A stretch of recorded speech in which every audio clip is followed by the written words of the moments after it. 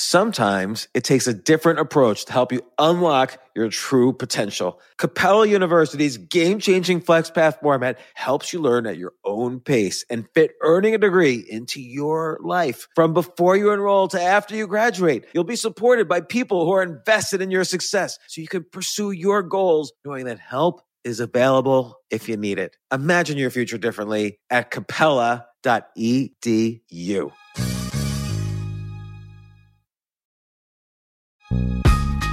This isn't your average business podcast, and he's not your average host. This is the James Altucher Show. Today on the James Altucher Show. If we're severely deprived of our basic needs, it snaps us into a particular worldview. So, for instance, can I ask you a question? Yeah, yes. When I was reading your book, obviously I was reading it while under lockdown here in New York City, and it struck me that this is probably one of the greatest times of uncertainty in history, really, for the entire globe. I mean, 9/11, there was uncertainty. The financial crisis, there was uncertainty. But this event has proven to be larger than those events in many ways. And you see people regress, like people fighting on the floor of Whole Foods for the last roll of toilet paper. And by the way, I'm not making fun of them. I just feel like what's happened is that the uncertainty has removed layers of this hierarchy of needs. So we're kind of even struggling now with the basic layer, and so it's kind of reversed our direction towards self-actualization and so on. Like, the great thing about your book is it's very practical in terms of achieving these higher goals. So now we start to get into your notions of transcendence and,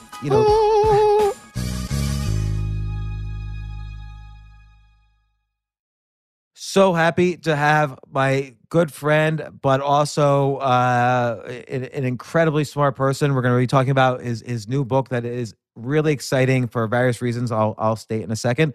But welcome, Scott Barry Kaufman, psychologist. You've taught at University of Pennsylvania, Columbia, NYU. You've taught courses on happiness, well-being, psychology. You write for Scientific American. You have a podcast called The Psychology Podcast. But what we're really here to talk about is your reformulation of Maslow's hierarchy of needs to be much more, in my view, much more interesting, much more practical, and much more useful for my own personal growth, which is all I care about. So your new book is called Transcend, because that's the top of, you don't really call it a reformulation of hierarchies, but that's kind of the top of your hierarchy. But welcome to the podcast, Scott.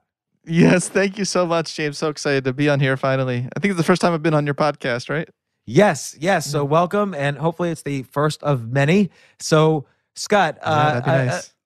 Correct me if I'm wrong. I'm gonna introduce your book a little bit, but basically, you looked at Maslow's hierarchy of needs, which is starts off with physical needs like food and shelter, and then goes up to the other needs. I forget. The next one's like social needs and things like that. Maybe describe Maslow's hierarchy of needs. Well, Maslow's sure, yeah. So Maslow's original formulation had a hierarchy of prepotency, is what he called it. He didn't call it like a pyramid because he never actually depicted it as a pyramid. That was other people who try to depict it. Right. So I always see it as like a picture. If you Google it, image it, it's only a pyramid. And it's not. He never did. He never saw it in that way, like these lockstep things. But he did say that we have physical needs, like food, shelter, water, and then and that's like at the most base of all our needs, important in order for any other needs to be fulfilled. Because if you're chronically hungry, you're not going to be too concerned with composing a symphony, for instance. But then also he had the safety needs, which has more to do with how stable is your environment and how predictable is your environment, because our brain, we are prediction machines, so that's a really important need. And then he had connection and belonging, or he called it belonging. He actually combined belonging with love, but I separated it out in my revised hierarchy of needs. And then he also, above that, had esteem, so esteem from others, as well as esteem for ourselves. But as we know, the two are very strongly connected to each other. And then he had self-actualization, being all that one can be, being their full powers. That was his original model, or And his so, original theory of motivation. Yeah. and the idea is basically is that, humans for a long time were just cared about these physical needs. And then as they moved up this hierarchy, they started to, as we got more comfortable as a species that we were able to breathe, we were able to get food, we were able to, build communities, and we were a little safer. We were a little safer. We started to focus on things like friendship, family, other organizational structures. And then as our quote unquote tribe got bigger, so it wasn't just 30 people, it was entire civilizations, we started to focus on self-esteem, confidence, achievement, and then finally self-actualization, which he writes a lot about. It's sort of a hard phrase to describe, which you point out, and that's kind of the genesis of your book. But it's this ability to be, creative, moral, somehow be a little bit more self-aware, so you could pursue real personal growth. But I think the discussion is a lot more complicated and a lot more nuanced, and I feel your book Transcend is really about much more in depth about how to get the techniques, the methods, the philosophy behind self-actualization, how you can even go beyond it. And you refer to states of flow or mystical states or different types of moral states where maybe describe the difference between transcendence and self-actualization in Maslow's terms. Yeah. So towards the latter end of his life, he felt as though there was a higher motivation that people can have. I mean, each one of these needs, it's important to emphasize that they're really just worldviews. And if we're severely deprived of our basic needs, it snaps us into a particular worldview. So, for instance, can I ask you? Yeah, can I ask you a question? And I'm sorry, I'm interrupting too much. I want to. But when I was reading your book, obviously I was reading it while under lockdown here in New York City, and it struck me that this is probably one of the greatest times of uncertainty in history, really, for the entire globe. I mean, 9/11, there was uncertainty. The financial crisis, there was uncertainty. But this event has proven to be larger than those events in many ways. And you see people regress, like people fighting on the floor of Whole Foods for the last roll of toilet paper. And by the way, I'm not making fun of them. I just feel like what's happened is that the uncertainty has removed layers of this hierarchy of needs. So we're kind of even struggling now with the basic layer, and so it's kind of reversed our direction towards self-actualization and so on. Please allow me to comment on that for a second. Of course. So it's a great point. Yeah, it's a really great point. And I think it's important to point out that even before this crisis, there were large swaths of Americans that live under that level of uncertainty on a daily basis. And, I have a whole chapter about this, and I have a section in the chapter on safety about extreme uncertainty. There are people who grow up in such impoverished conditions or where there's a lot of violence in the neighborhood. Anytime they step outside of their house, they're at a greater probability than most other Americans in terms of whether or not they'd be shot or something to happen to them. And they've had to deal with this kind of level of uncertainty their whole lives. So I just want to point out for a second that we've already seen the experiment of what happens under those conditions. And psychologists have documented that and shown that when any of us, and this is a point I wanted to make in my book about how any one of us, when we are severely deprived of any of these needs, we all look the same. I really hope that the common humanity shines through in this book that I wrote. This is not a book about about in-groups and only certain types of in-groups or other in-groups or I don't get into race issues or these I try to show that at the end of the day, we can all rally around some fundamental basic needs that when any one of us are severely deprived of them, we would act the same way. Well, let me ask you about that. Yeah. But a lot of people who kind of grew up in, let's say, impoverished neighborhoods or on the fringes of society in terms of the poverty line or in other parts of the world that are less developed, would you say there's a difference between what they don't necessarily live under uncertainty? They just struggle to have their basic physical needs met, but they're kind of certain of that, which is different than I feel what's happening now, where an entire, hundreds of millions of people have been stripped of things that they felt certain about that now have become uncertain. So I wonder if there's a little more craziness when the level of certainty versus uncertainty moves. Well, I'm referring to certainty of survival. And I think that it's fair to say that there's plenty of people, based on their environmental conditions in America, have had to deal their whole lives with the uncertainty of of their mortality. And you do see that in those under those conditions, people tend to focus more on the present. They tend to be more interested in like reproduction is interesting. You see earlier age of reproduction in certain environments. You tend to see a certain cluster of things. You tend to see aggression and anxiety. Now I'm certainly not speaking about everyone in those environments. There's huge differences, but variation even within the conditions. But you do tend to these experiments have natural experiments have been done on people who didn't ask to be in certain environments, and you tend to see certain things.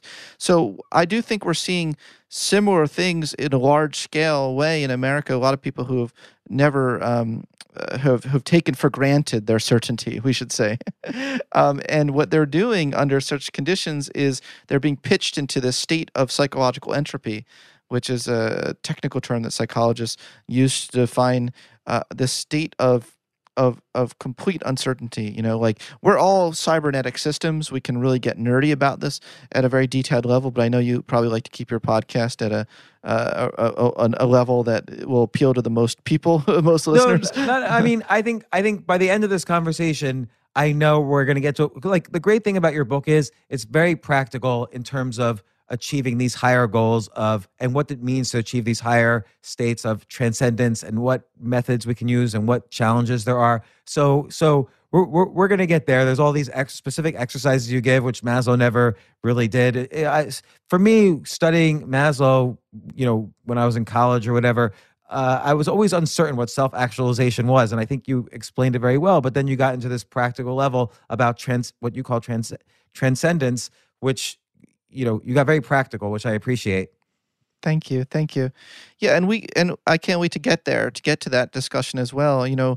Discussing both this deep insecurity and what that does to humans is just as important as discussing our higher possibilities. I tried not to neglect one or the other in the book. I tried to talk about how we can integrate these things in our daily lives.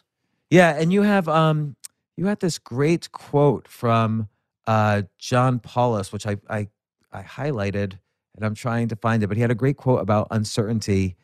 The mathematician, the only certainty we have is uncertainty, or something like that. Yeah, uncertainty is the only certainty there is, and knowing how to live with insecurity is the only security. And that quote, I'll say it again, uncertainty is the only certainty there is, and knowing how to live with insecurity is the only security. That quote, more than anything, applies to this situation right now, but in general, it applies to, of course, everyday life. We never really know anything. We just can make lots of assumptions. But I think it's a very beautiful thing to practice living with uncertainty. Absolutely. Well, we're learning this skill right now, aren't we? Yes. A lot of us out of necessity, out of immediate necessity. And there's also going to be this there's certainly this. Some people are arguing there's we're shooting exponentially towards danger of the zone, and maybe you would challenge that. We talked a little bit about this beforehand, but also you're seeing this psychologically as well. You're seeing an exponential shooting up of psychological entropy, is what I would argue. I mean, we can get really technical about this. I could probably draw graphs and stuff, but that's not being talked about as much. Right, but define that. So entropy is sort of like this state where things move from order to chaos. Yes, but that happens, correct? But that happens in other physical systems. It's been described how other thermodynamic systems work, but it also applies to human beings. We're whole systems. Our body and mind are so connected to each other to the extent to which we have so much anxiety in our overall system. It pitches us into this state where lots of other systems shut down. We narrow our attention. We we get maybe even start acting irrationally, like we go and we buy and hoard as much toilet paper as possible, I think is one outcome of psychological entropy. This is something psychologists should study in this moment. This is a great time for psychologists to study humans, and it's understandable. It is a great moment.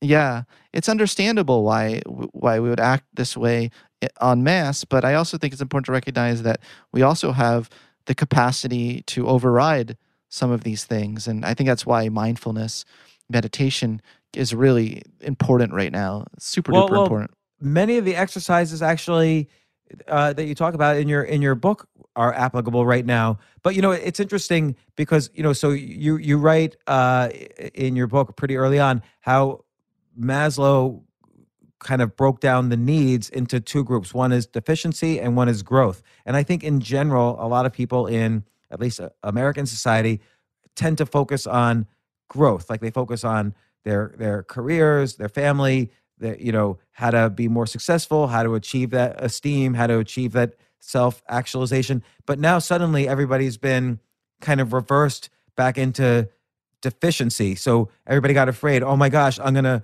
run out of toilet paper or I'm going to run out of hand sanitizer. And so they just, without the self-actualization parts, they kind of just went into this lack mode, which drove people, which created this, what you call entropy, but just created this kind of insanity.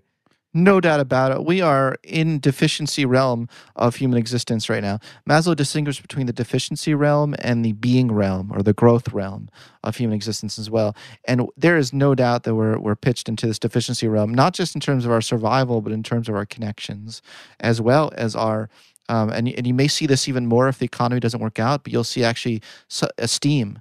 We don't like to admit it. We like to think, oh, we're above the need for esteem from others, pride for the work we do and the respect we do. But if we're out of a job and we have don't have opportunities to do things to make us feel like we're valuable, or have some sort of what psychologists call self-competency or mastery, that's going to be even further contributing to our deficiency state.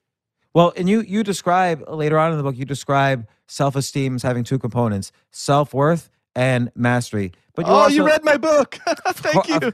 Of course, I read your book. I just want to say I really appreciate it. Not all interviewers really do. Do you know what I mean? So thank you. No. Well, first off, by the way, I will say, and it's going to sound odd on a book like this, but it's a page turner because you kind of follow Maslow's careers while you're describing all these different theories about what we need and how we can grow and how we can get self-actualized or transcend.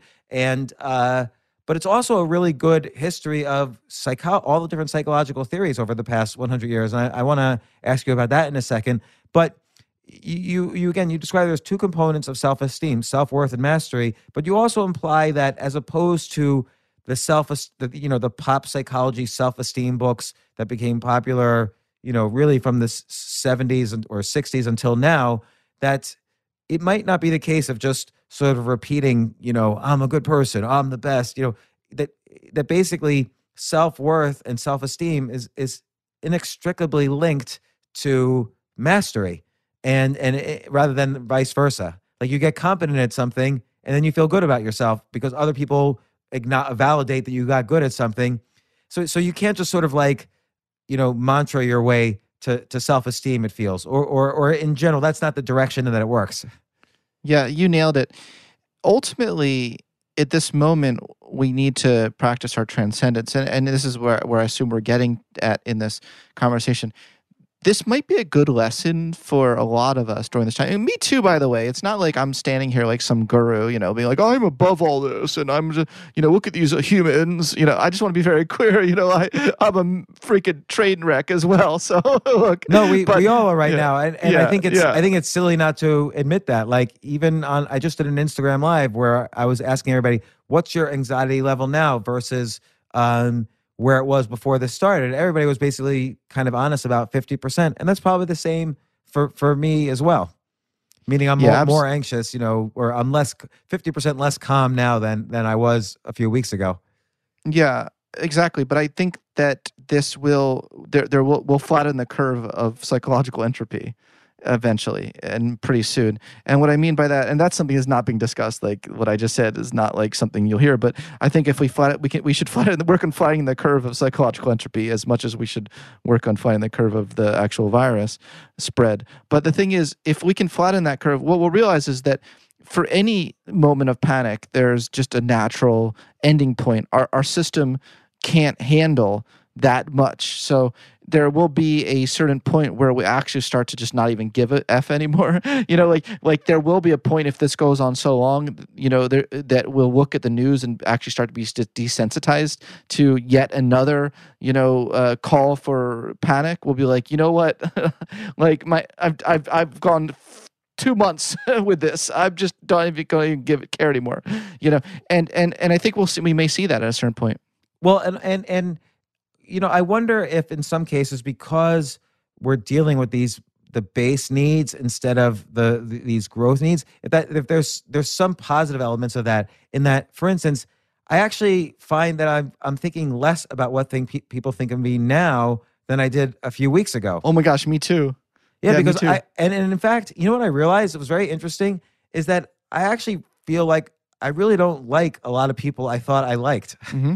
Like I see, I'm going through the same thing, James. I'm going through the same thing. Yeah, and it's very interesting. So what's going on there? Like that seems like almost reverse the hierarchy of needs. No, it is because it's pitching us into this state where we're focused so narrowly on the essentials, and those essentials may not just be survival essentials. They may actually be like essentials of meaning.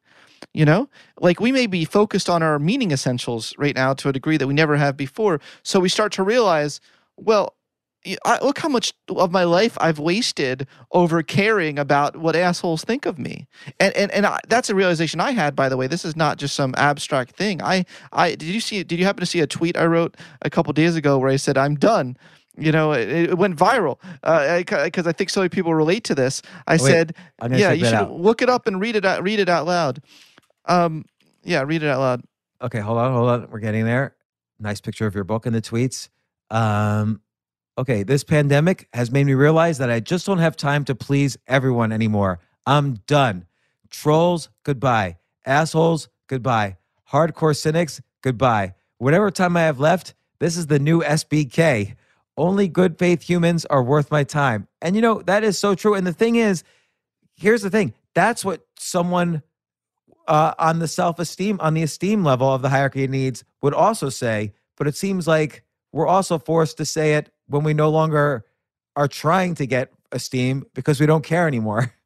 That's exactly right. That's such a great astute point you made, and only a fellow Carnegie Mellon graduate would have made such an astute point. Well, I was thrown out of Carnegie Mellon. Only a Carnegie Mellon reject. One time, yeah. Okay. Well, no, but no, it's a really good point, and that tweet it genuinely didn't come from a place of ego, as far as I could tell, in terms of the spirit of what I was feeling in that moment. I'll tell you what I was feeling.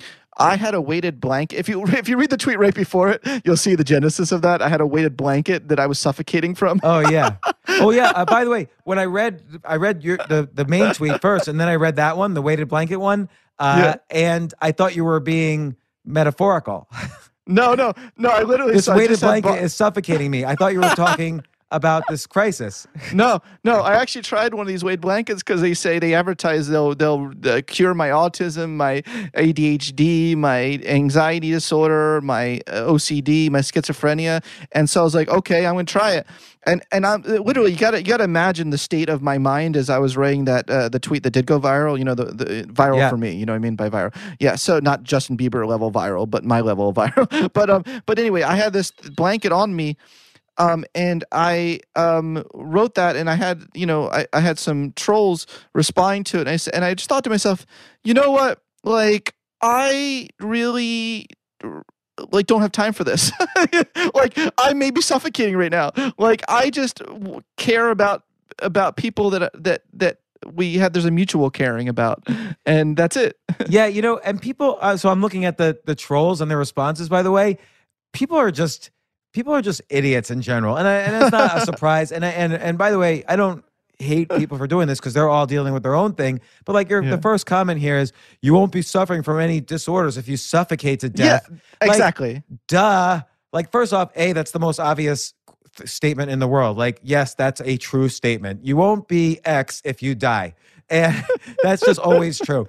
Second, that's the main response everybody has to everything. Like, oh, I hate filling out this Excel spreadsheet for work. Oh, well, you won't be filling out Excel spreadsheets if you die. Like, all right, everybody, just relax on reminding everybody that this virus causes death. Like, but it's not like you forgot it.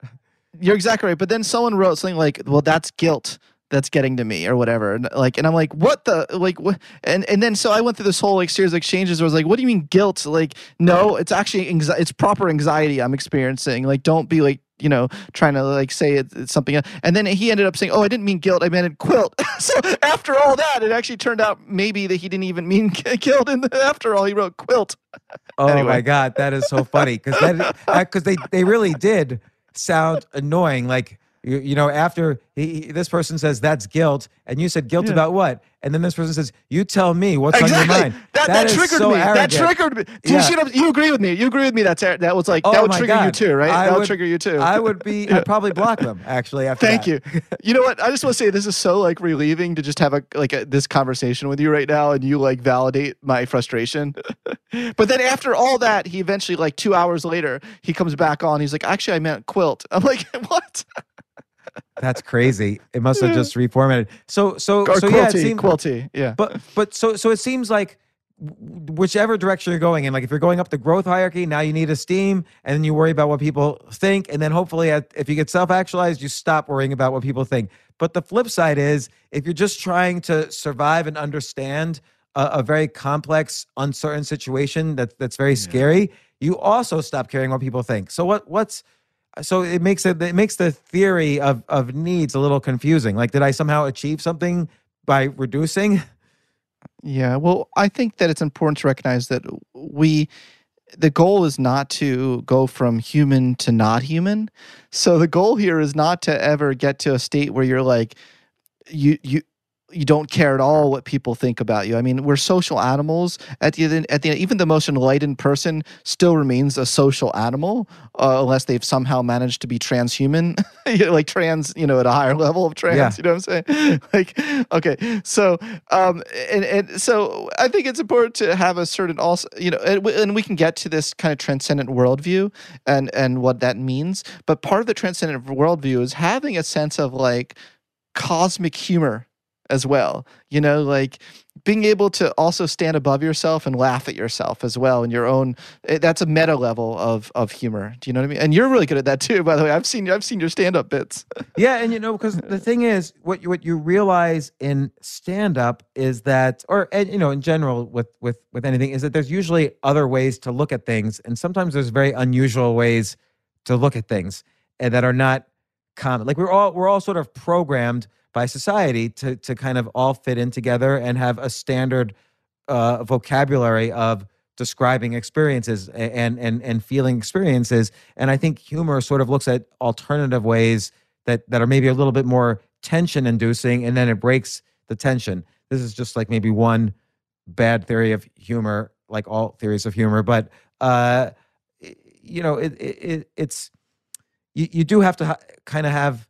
But this reminds me of, and you discuss later, the differences between the different types of self-actualization or transcendence, ranging from kind of external success in the world based on, achieving all these different states of mind. But there's also kind of this Eastern way of looking at things. And I was going to ask you about this, when you feel less attached to things in the world. And that's also kind of a meaning of transcendence. And so I was curious how you would rationalize these things. It is. No, it absolutely is. I talk a lot in the last chapter about what is the worldview of transcendence that Maslow was trying to get at, but that really was co-opted from a lot of Eastern philosophy, of Eastern views of self-actualization itself, self-realization. And I think you have to realize that at this highest level of transcendence, there's such a great integration where integration within you and then with you in the world, that a lot of things that are you've taken for granted as dichotomies in your life actually turn out, you don't see them as dichotomies at all. You kind of see everything as part of this overall unity or whole. Now, look, I know that all sounds really, woo-woo, what I just said, but I think that we can, if we really unpack that, we can really start to understand what wisdom is. And it really is not having attachments to and what does not having attachments mean? Well, none of this is attached to no one part of you becomes the whole of you. I think that's one part of it that's really important. So a specific example might be if you're, let's say you have a job that has a hierarchy. There's like assistants, and then associates, and then managers, and then directors, and then VPs, and then so on. So there's a hierarchy. You might attach your identity to where you are on that hierarchy, as an example. Well, that's definitely one part of it in terms of a hierarchy of rank. Right. And that's certainly, you do transcend at that high level. You do transcend the need to compare yourself and your whole self-worth relative to one part of you and where that ranks to others. Which is very hard and that's why this self-actualization is very difficult to achieve. Like, I think very few people are able to do that. We're tribal animals, so we're always there's always going to be this primitive need to rank ourselves in a hierarchy. Yeah, and I'm really glad you brought up the tribalism part, because I talk about that a great depth in the connection chapter, as the need for connection. And what I try to do is separate the need for connection, which is a lower need, to the need for love, or what Maslow called love for the being of others, which is a higher, more transcendent need. And I think we can, to a large degree, transcend our tribal impulses. I think we can transcend any of these lower order impulses. But it's harder work. It's easier. The path of least resistance is just walking around, letting your most deep-seated evolutionary drives drive you. That's easy. You know what I'm saying? Yeah. I could eat chocolate all day long. Trust me. But we all kind of know if you did that, it probably wouldn't have a good outcome. Because then I mean, like, for instance, even like if we all walked around trying to find sex all day long, that creates its own set of problems in living in a functioning society as well.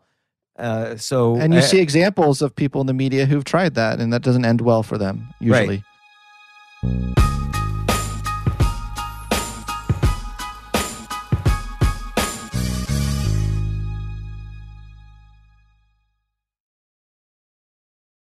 So I guess we could start getting into the kind of the specifics of how you kind of move beyond all these different states, or even in a situation like now where we feel ourselves being pulled back from the needs that were, or where we are in the hierarchy of needs that we're accustomed to. Things have been stripped from our daily life experience.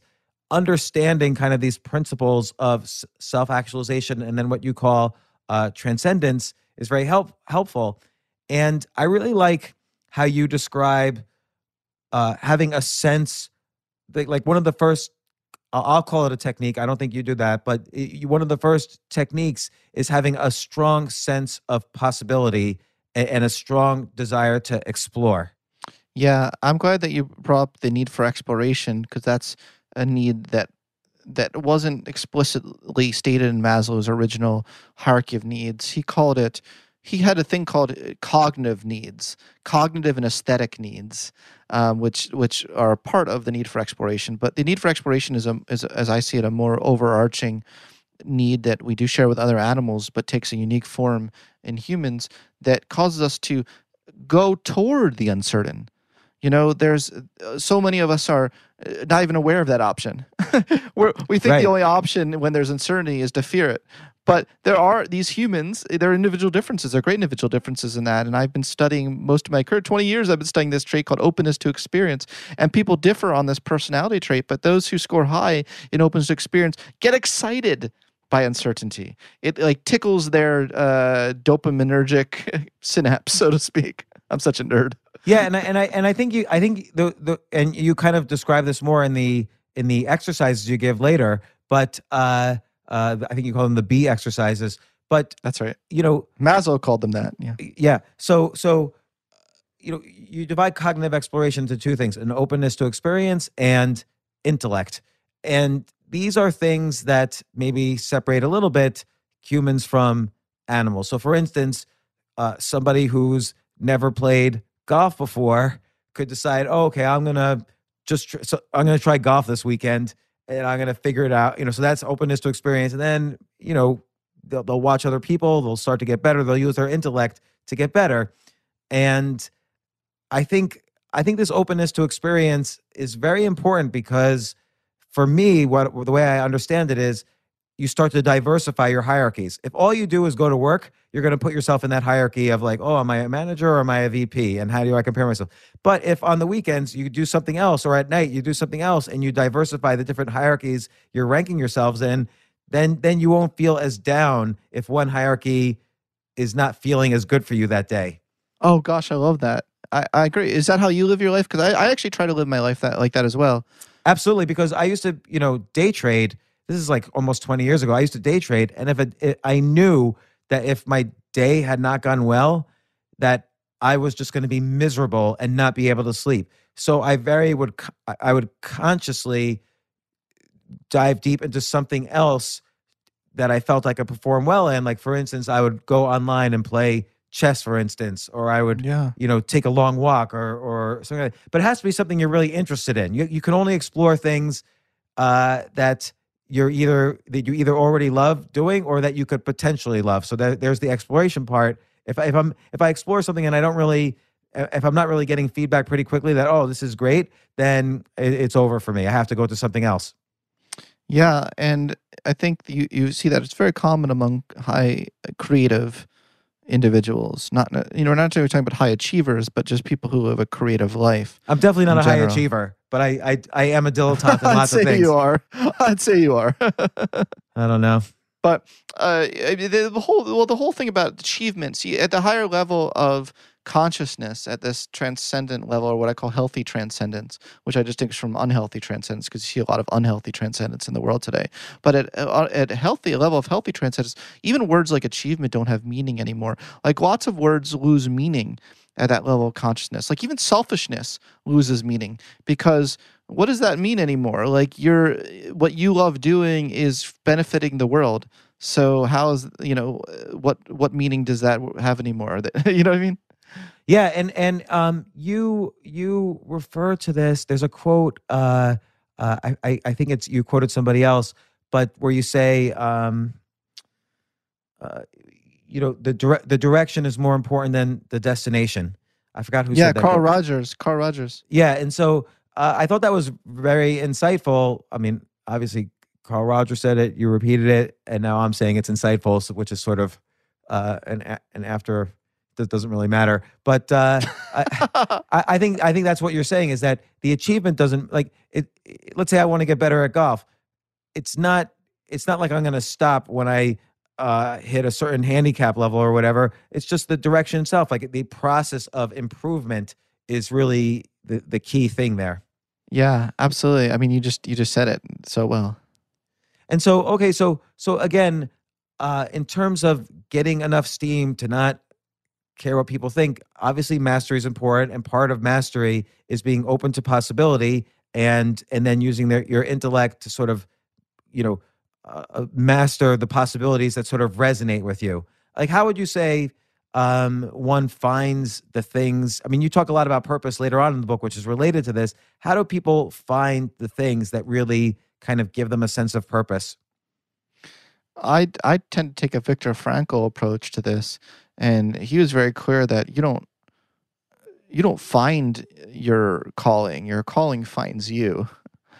And okay, that sounds good. And people are like, well, what does that actually mean? Well, I think it means that we don't have to worry so much about finding our one true purpose.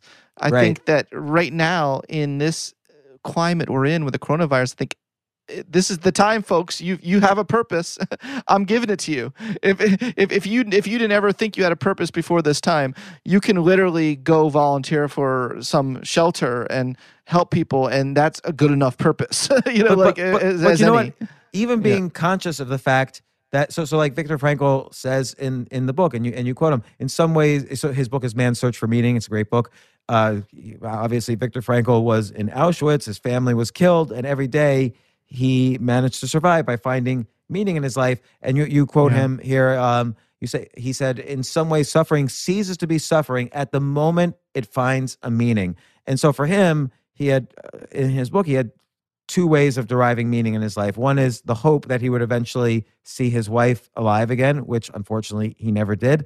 And then he had a sense of meaning in that he wanted to write about these psychological discoveries he was making while a prisoner in this concentration camp. And so, but just being aware that he needed meaning in his life enabled him to survive. And I think that's a healthy thing to be aware of.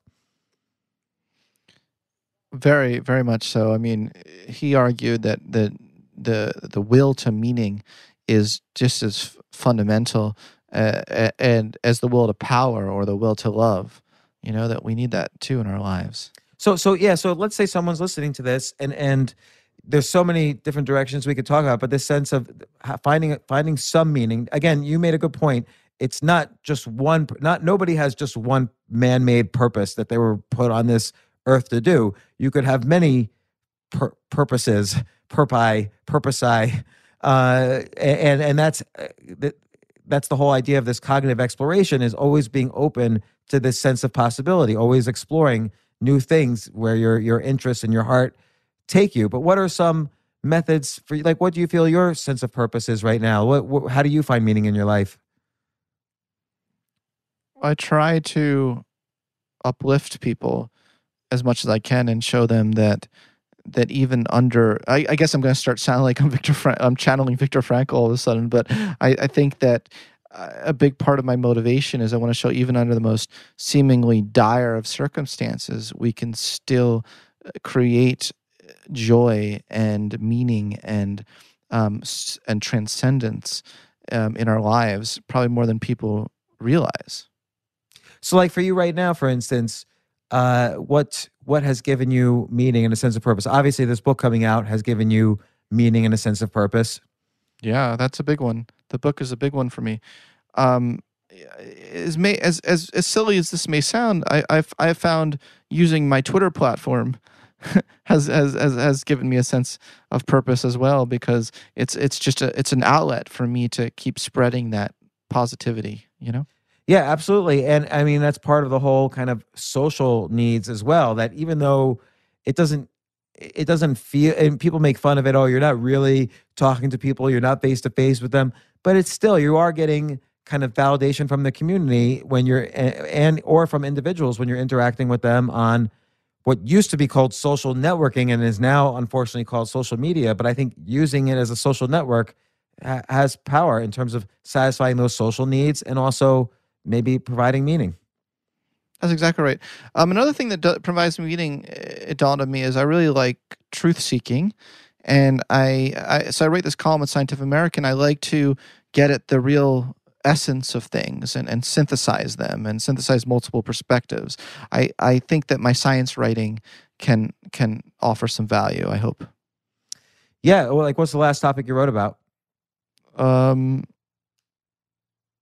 Probably about caregiving and caregiving professions. Why are there not more men in caregiving professions? And how, if we had more men, and we focus so much on women, in male-dominated fields. Well, what happened if we cared about everyone, who's underrepresented in their fields, and how that would rise the tide for everyone, for instance?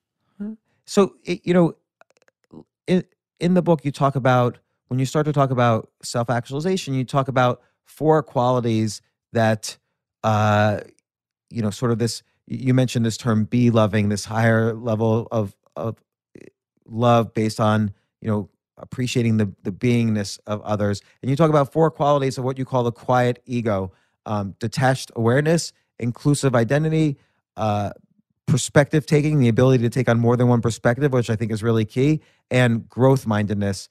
So the perspective taking, I think, is really interesting. I'm curious what you think of this.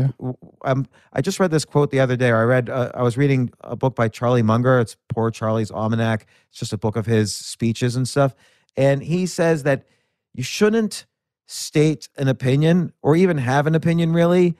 And this is his own view, but it's a very interesting perspective. You shouldn't have an opinion unless you can argue for the other side even better than the people who are on the other side. which I think is very interesting. Oh, I love that. Yeah, I really do love that. I try to do that. I really try to do that in from a scientific perspective. We're always trying to falsify our hypothesis. It's like the exact opposite of what people in the real world do. Who are non-scientists. They're everything they do is to confirm their preconceived idea. But we actually try. If we can't falsify it, then that suggests that it might actually be true. So that's actually that's like exciting to scientists if we do everything we can to try to falsify it and we can't, like that. But it's very important, like even in entrepreneurship or investing, if you start a business, I call this the smoking crack bias, which is that most people I know who start businesses, they think their business is amazing. It's like the best business ever. And just simply being on the outside, you could very easily see, oh, this guy is smoking crack or not. And whenever I start a new business or a new venture or adventure, I always have to ask myself, am I smoking crack? What are all the things that can go wrong? And how do I deal with that? And then also it's important just even for things like this, trying to understand what's going on with this coronavirus. Like what happened, there's all these different policy decisions they're making. Like, should you do herd immunity? Should you do full lockdown quarantining? And if you have an opinion in this totally very new, complex environment, it's very important to be able to at least argue the other side to see if you're making sense or not. Well, I agree. I think that's a key element of intelligence, in fact. Yeah, and on the growth mindedness, you have a very interesting quote, which is turning down the dial on one's ego also allows for a mindset of personal growth. So describe that to me. So I'm dialing down my ego. How does that translate into a mindset of personal growth? There seems to be this paradoxical relationship between our ego and growth. We can tie ego to our defenses. So some people might define ego in different ways. I just view it as all the defenses that you have within yourself that tries to protect some positive image of yourself. So it's like all the things that is incessantly interested in seeing ourselves in a positive light.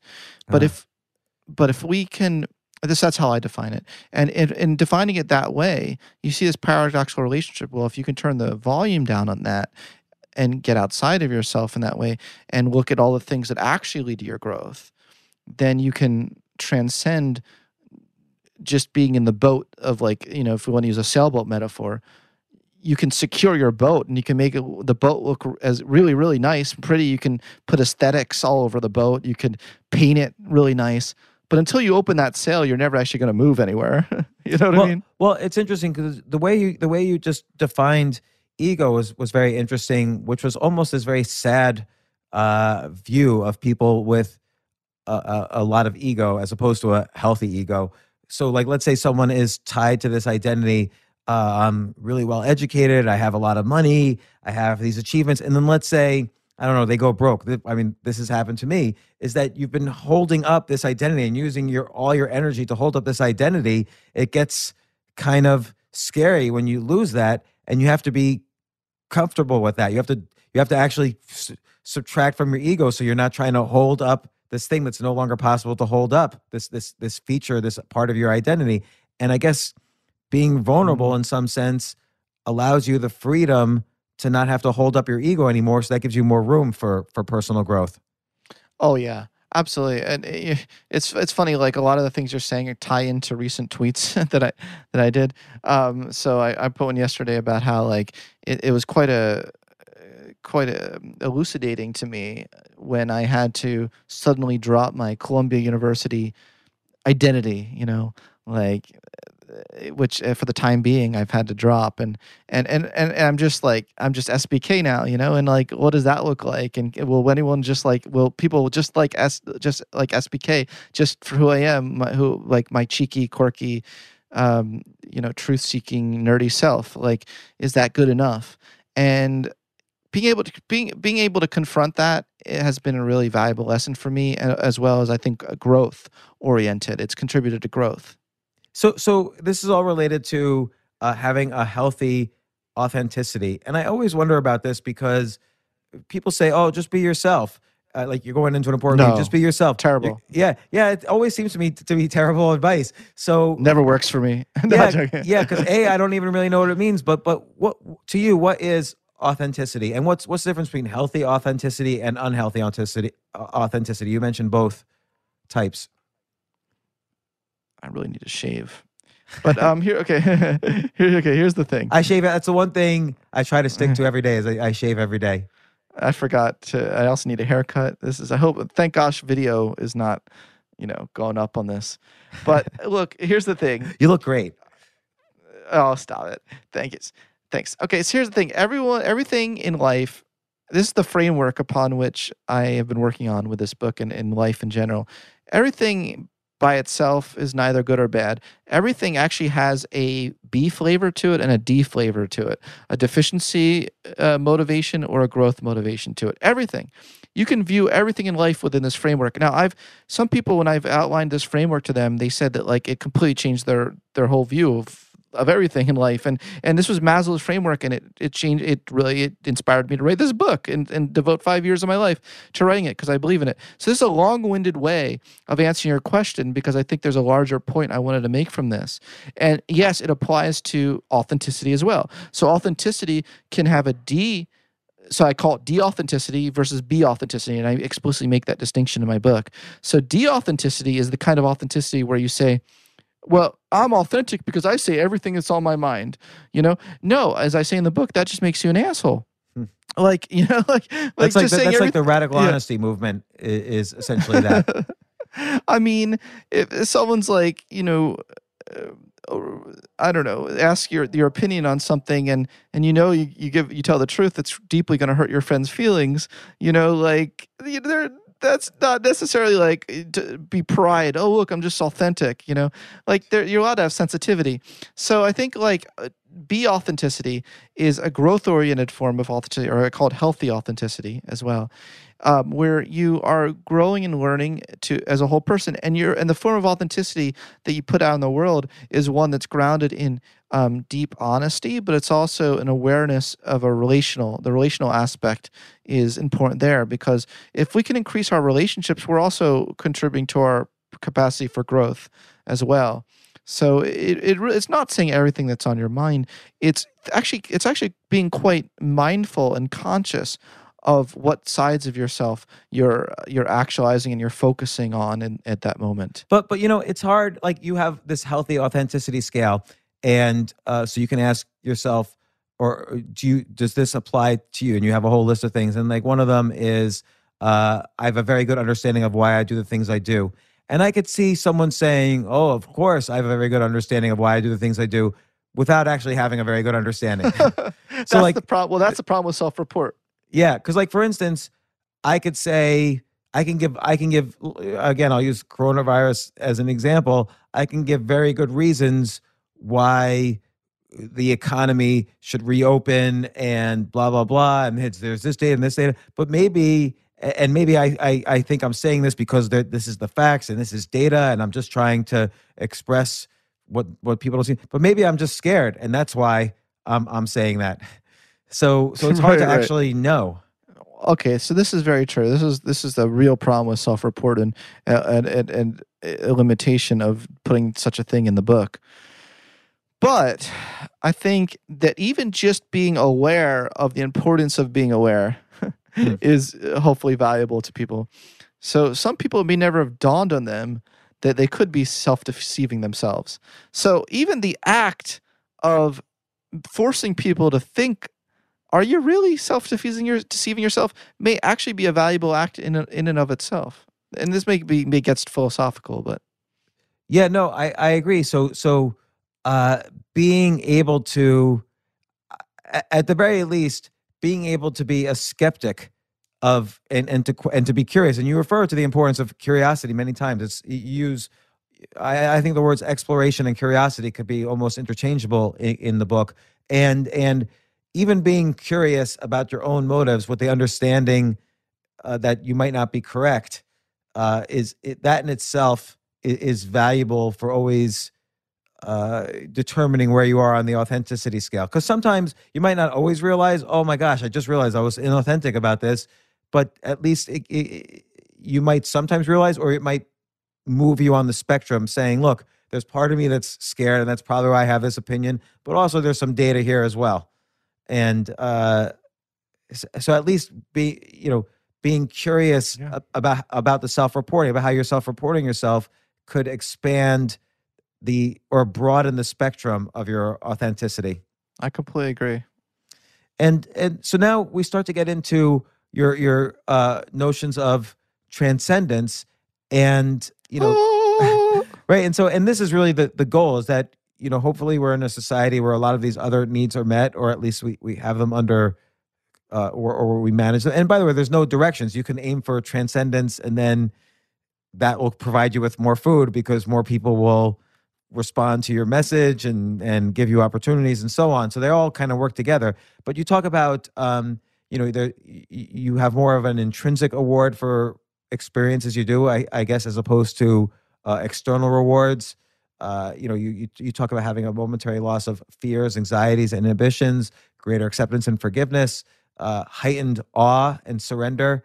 And so let's start to talk now about techniques for getting this. The practical, yes, not just the theoretical, because I'm very good at the theoretical. No, but you're very good at the practical too, because you have the B exercises. For instance, I sold myself short just there, so thank you for. Yes, I'm not going to let you be self-deprecating, because you've got these really great exercises that I'm going to start doing, like and this is what this first one is related to your being open to possibility. You say the first exercise you give is sample things. What do you mean by that? Are we at the buffet table, or what should I sample? Yeah, this is taken from Maslow's exercises to live more in that B realm of human existence, and I was so excited to be able to put together and piece together lots of things that were just laid there unpublished, had just laid there. Well, sampling things. I think what he probably meant by that is, just jump into things that you might not even know. You just don't know if you're gonna like it.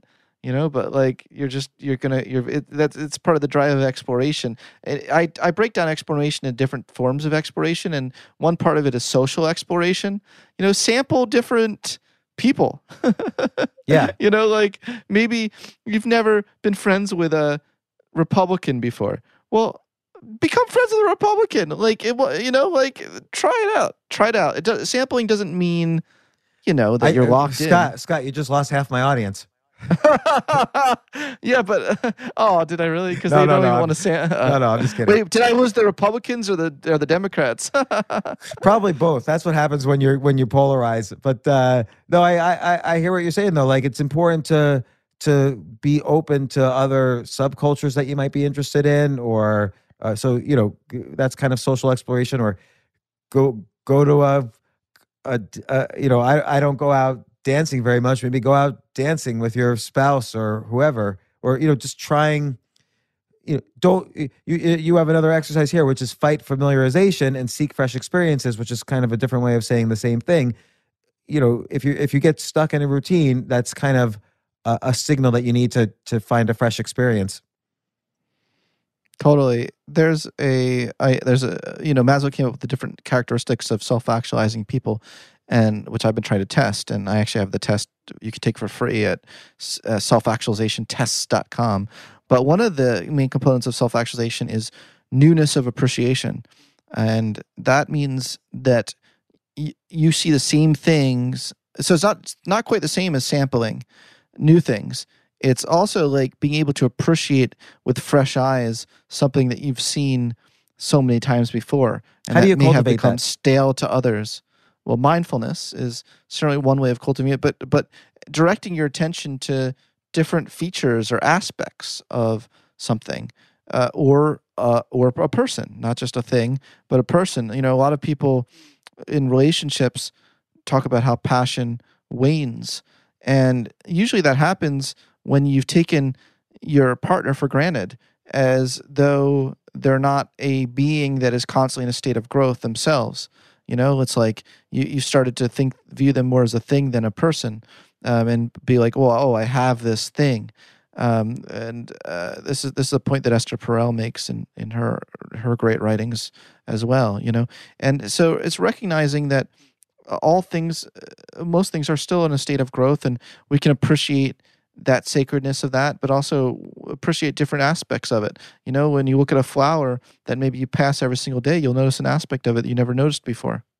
And this is related to another exercise. Do not let anyone force roles on you, which I think is very important. And then you give this example: do not act the way other people think that a doctor, a minister, or teacher should act.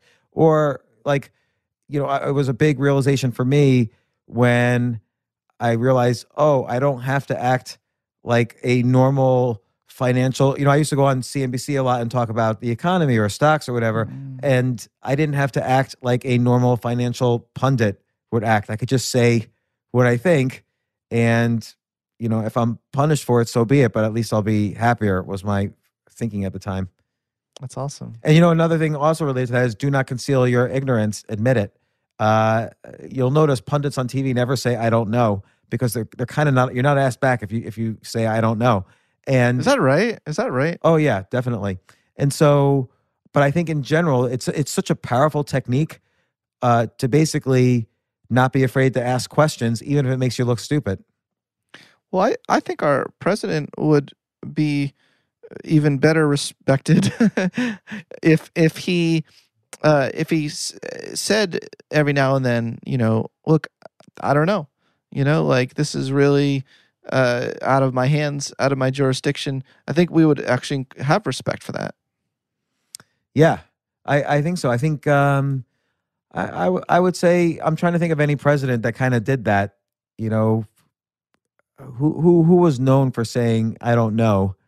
I don't know. They all have people very rarely in public admit they don't know the answer to something. Well, what Rumsfeld was like, we have known unknowns, right. unknown knowns that are unknown. Right, he had that matrix.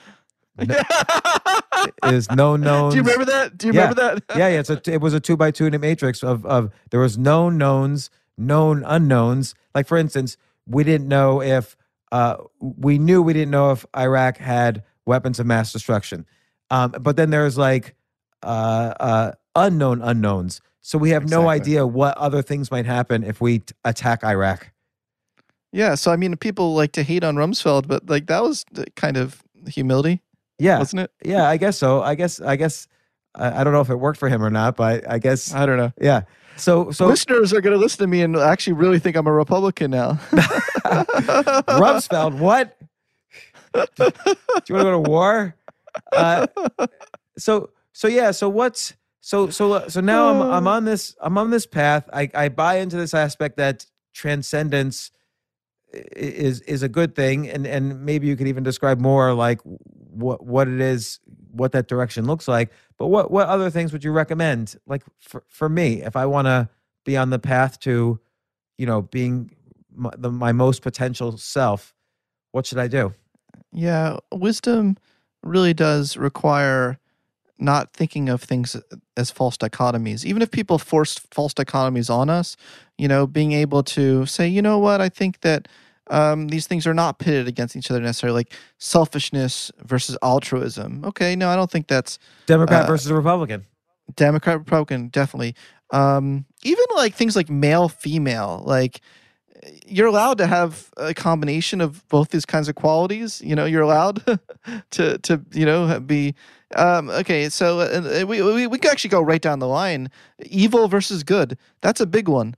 We tend to think like, oh, those are the narcissists and we're not the narcissists. Well, a big part of transcendent thinking is to realize, well, we have these potentialities within us as well, and there isn't such a fine demarcation between your neighbor and you.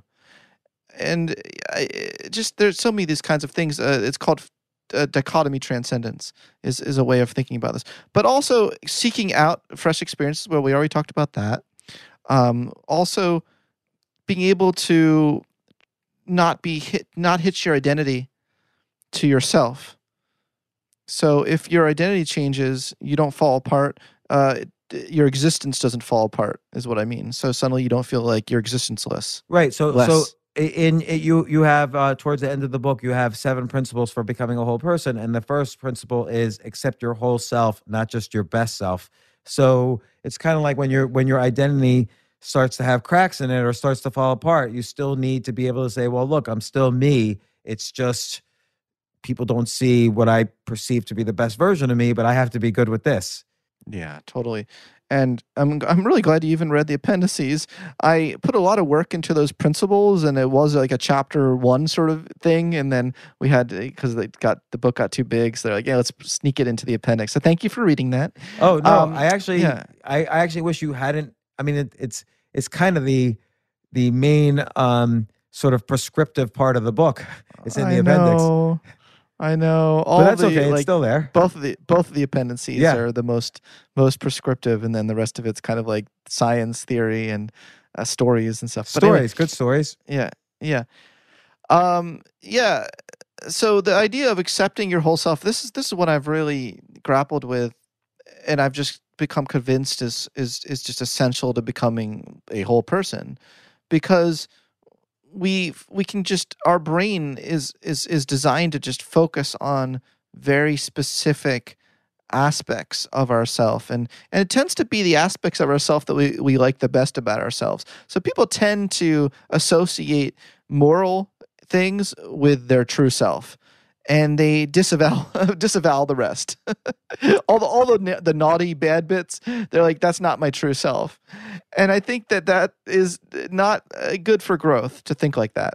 Well, it's all you. Right. So you suggest in this section, you say you should ask yourself, which potentialities within me do I most wish to spend my limited time cultivating, developing, and actualizing in this world? And so the question is, how do you answer that? How do you get the self-awareness to answer that question? Because a lot of people will just say, oh, I need my potential for money to that's what I want to work on. But that we know money doesn't necessarily lead to anything. I mean, it does lead to some. You can't, obviously having some money is good in our society, but it doesn't satisfy all of our needs, particularly if we have other issues. So how do you get the self-awareness to answer this question about what is potentially inside of me that I should explore? Well, psychologists have distinguished between security needs, or security goals, and status goals. So we can actually distinguish between, let's distinguish between status goals and growth goals. So status goals tend to be things that are more tied to security as well as ego. And those things just don't tend to lead to long-term fulfillment. We tend to know the kinds of goals that do lead to long-term fulfillment, and we have hundreds and hundreds of studies showing this to be the case. So you're probabilistically going to be good if you choose some of these. If you focus on the growth goals, there are things like contribution to society, mastery of a skill, things that relate to connections, things that relate to meaningfulness, things that will add deeper meaning into our lives. And there's lots of different paths to meaning that we can have among humans. So when you're trying to decide what are my potentialities, well, think about which potentialities, if I realized it, would lead to growth, and which ones would take me into our deficiency realm. And Carl Rogers actually believed that we have built in a chip called the organismic valuing system. And I know it was kind of interesting the way he framed that, but alternatively, he sometimes referred to it as the self-actualizing tendency. Let's go with that. I think that's better than the OVM. I was actually going to call that section of my book, "Are you down with the OVM?" Whatever. But okay. But anyway, I think you named it a better title. Yeah. So self-actualizing tendency, we have it within us, and we actually, if we can really listen to the deep recesses of ourselves through meditation and deep insight, we know it's there. We know, and Maslow said this too, we know deep down when we've been a bastard. Look, we may deceive ourselves, and I don't have know all if sorts people of, know. Like when people are bastards to me, I don't think, maybe I'm wrong about it, but maybe they don't realize it. Oh no. Yeah, maybe they're not aware of it. That's why I said the mindfulness aspect, but I think they have the potential to be aware of it. I think it exists that module. I don't think people get in touch with it though, for sure. Yeah. I'm suggesting that we get in touch with it deeply get in touch with it. Now I've gotten to a point in my life where even if I don't make the growth choice, I'm pretty good at knowing now that I didn't make the growth choice. Sometimes I'll consciously not make the growth choice. I have dark side Sundays where I order takeout pizza, watch Netflix all day, don't get out of my bed. I say, look, I'm going to have a dark side day because that's part of just being balanced. Do you know what I mean? But do you see my point? Yeah. I know it. I mindfully made the choice. And I guess, look, when you're and you have this principle, one of the principles you have here is create the best version of yourself. And the best version of yourself doesn't mean you're going to be the best all the time. It means you're going to be aware of, when you're perhaps acting on purpose suboptimally, but you do your best with it. That's exactly right. And Maslow was very clear that self-actualizing people weren't perfect. They took out the trash just like the rest. I don't know. Well, that is not an example of not being imperfect, but they I don't know. They would get a temper like the rest of us. It's not like they were these, just celestial beings, angels. In fact, and this is kind of cool. I've really looked into this because I was like, does there actually exist any purely moral people in this world? Is that a thing? And there has been studies done on this that show that doesn't there's no one who, if you track them throughout the course of their day, they're like at 100% in making moral decisions all the time. Like human personality is just density distributions. What that means is that all of us go dip between the 1, 2, 3, 4, and 5 on that scale throughout the day. It's just that there are some human beings that, in terms of frequency distribution, they're much more on the 4s and 5s in terms of their distribution. But it doesn't mean that they don't have the 1s and 2s. Did that make sense at all? Yeah. And I think, and I'm kind of going down the different principles because they're all sort of connected with each other. I mean, they're all really saying the same thing, but it's different ways to. I think each one of these principles people should look at and see which ones resonate with them, because those are the ones probably that they could relate to and focus on and improve. So I like this principle number 6, which I think is a good guidepost. Strive for growth, not happiness. So if you're going to make an action where, and you think to yourself, I want to do this because it'll make me happy, you should probably at least take a step back and say, well, okay, but will this be a growth decision? So, because that could be a much more important way of determining if you should do an action. Yeah, that's great. Some things that may bring us happiness in the moment are detrimental to longer term growth. Yeah, and so I guess just what do you do? Like, do you ask, like, when's a situation where you've chosen growth over happiness?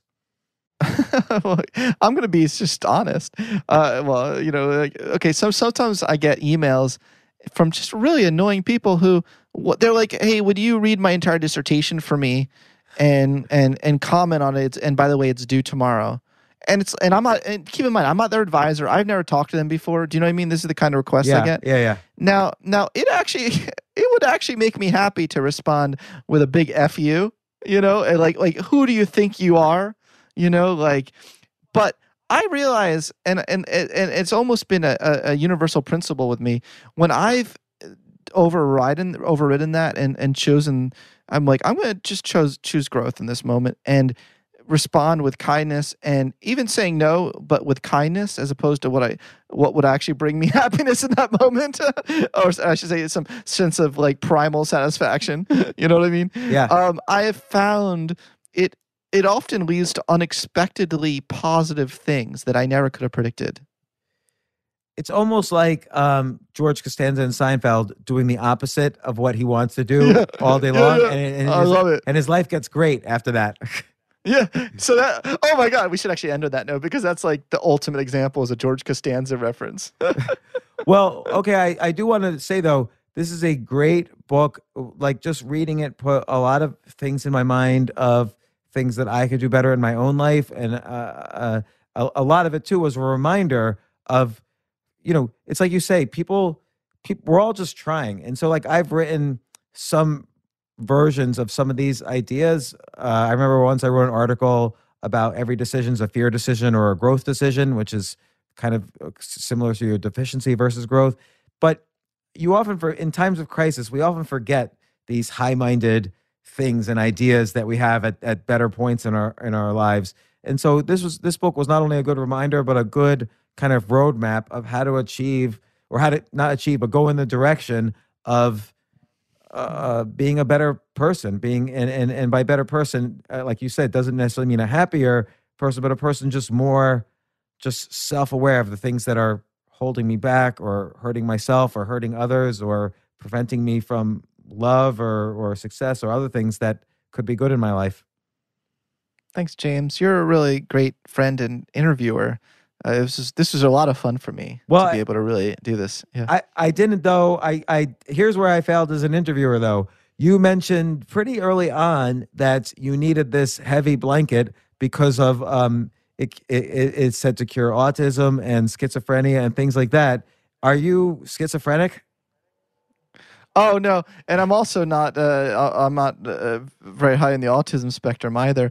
But I was being a bit cheeky because I wanted to point to the absurdity of something claiming that it would cure every ailment known to humankind. And by the way, I don't view autism as an ailment, or even really schizophrenia. I think all these things in context. That actually was my latest article at Scientific American, was on how autism can be viewed in a positive lens. So yeah, I just want to be clear. I was just, in a comedic sort of way, as a way that I thought you'd appreciate, kind of pointed to the absurdity of saying that this blanket is going to cure all these things, right. And yet it caused me nothing but severe panic. So on that note, Scott Barry Kaufman, the author of Transcend. Wait, let me see the subtitle. What's the subtitle? I don't know if I have the subtitle in the PDF. I don't think I have a title page. Is there a subtitle to this? Oh yeah, The New Science of yes. Self-Actualization. Yeah, Transcend, The New Science of Self-Actualization. Scott Barry Kaufman. It's basically a reformulation of Maslow's hierarchy of needs, and I hope I really hope a book like this kind of adds to the ongoing 50 or 60 or 70 year discussion of what Maslow was doing, and you weave together so many different theories of psychology. And I didn't know Maslow worked with Alfred Adler, who had worked with Freud. Like, there's a whole historical context and story of how psychology evolved into ultimately focusing on what you call transcendence, these ideas of personal growth that are beyond, the normal achievement-oriented psychology that we often, or self-psychology that we often live by. So I think this is a very important book. I encourage everyone to read it, and even worst case, skip to the exercises and the challenges in the back. Like, it's great.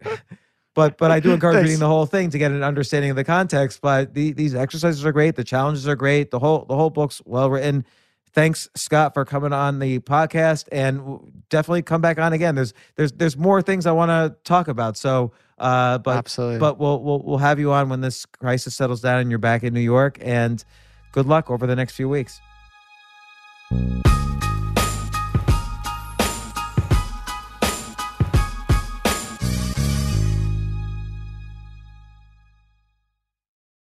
At Capella University, you'll get support from people who care about your success.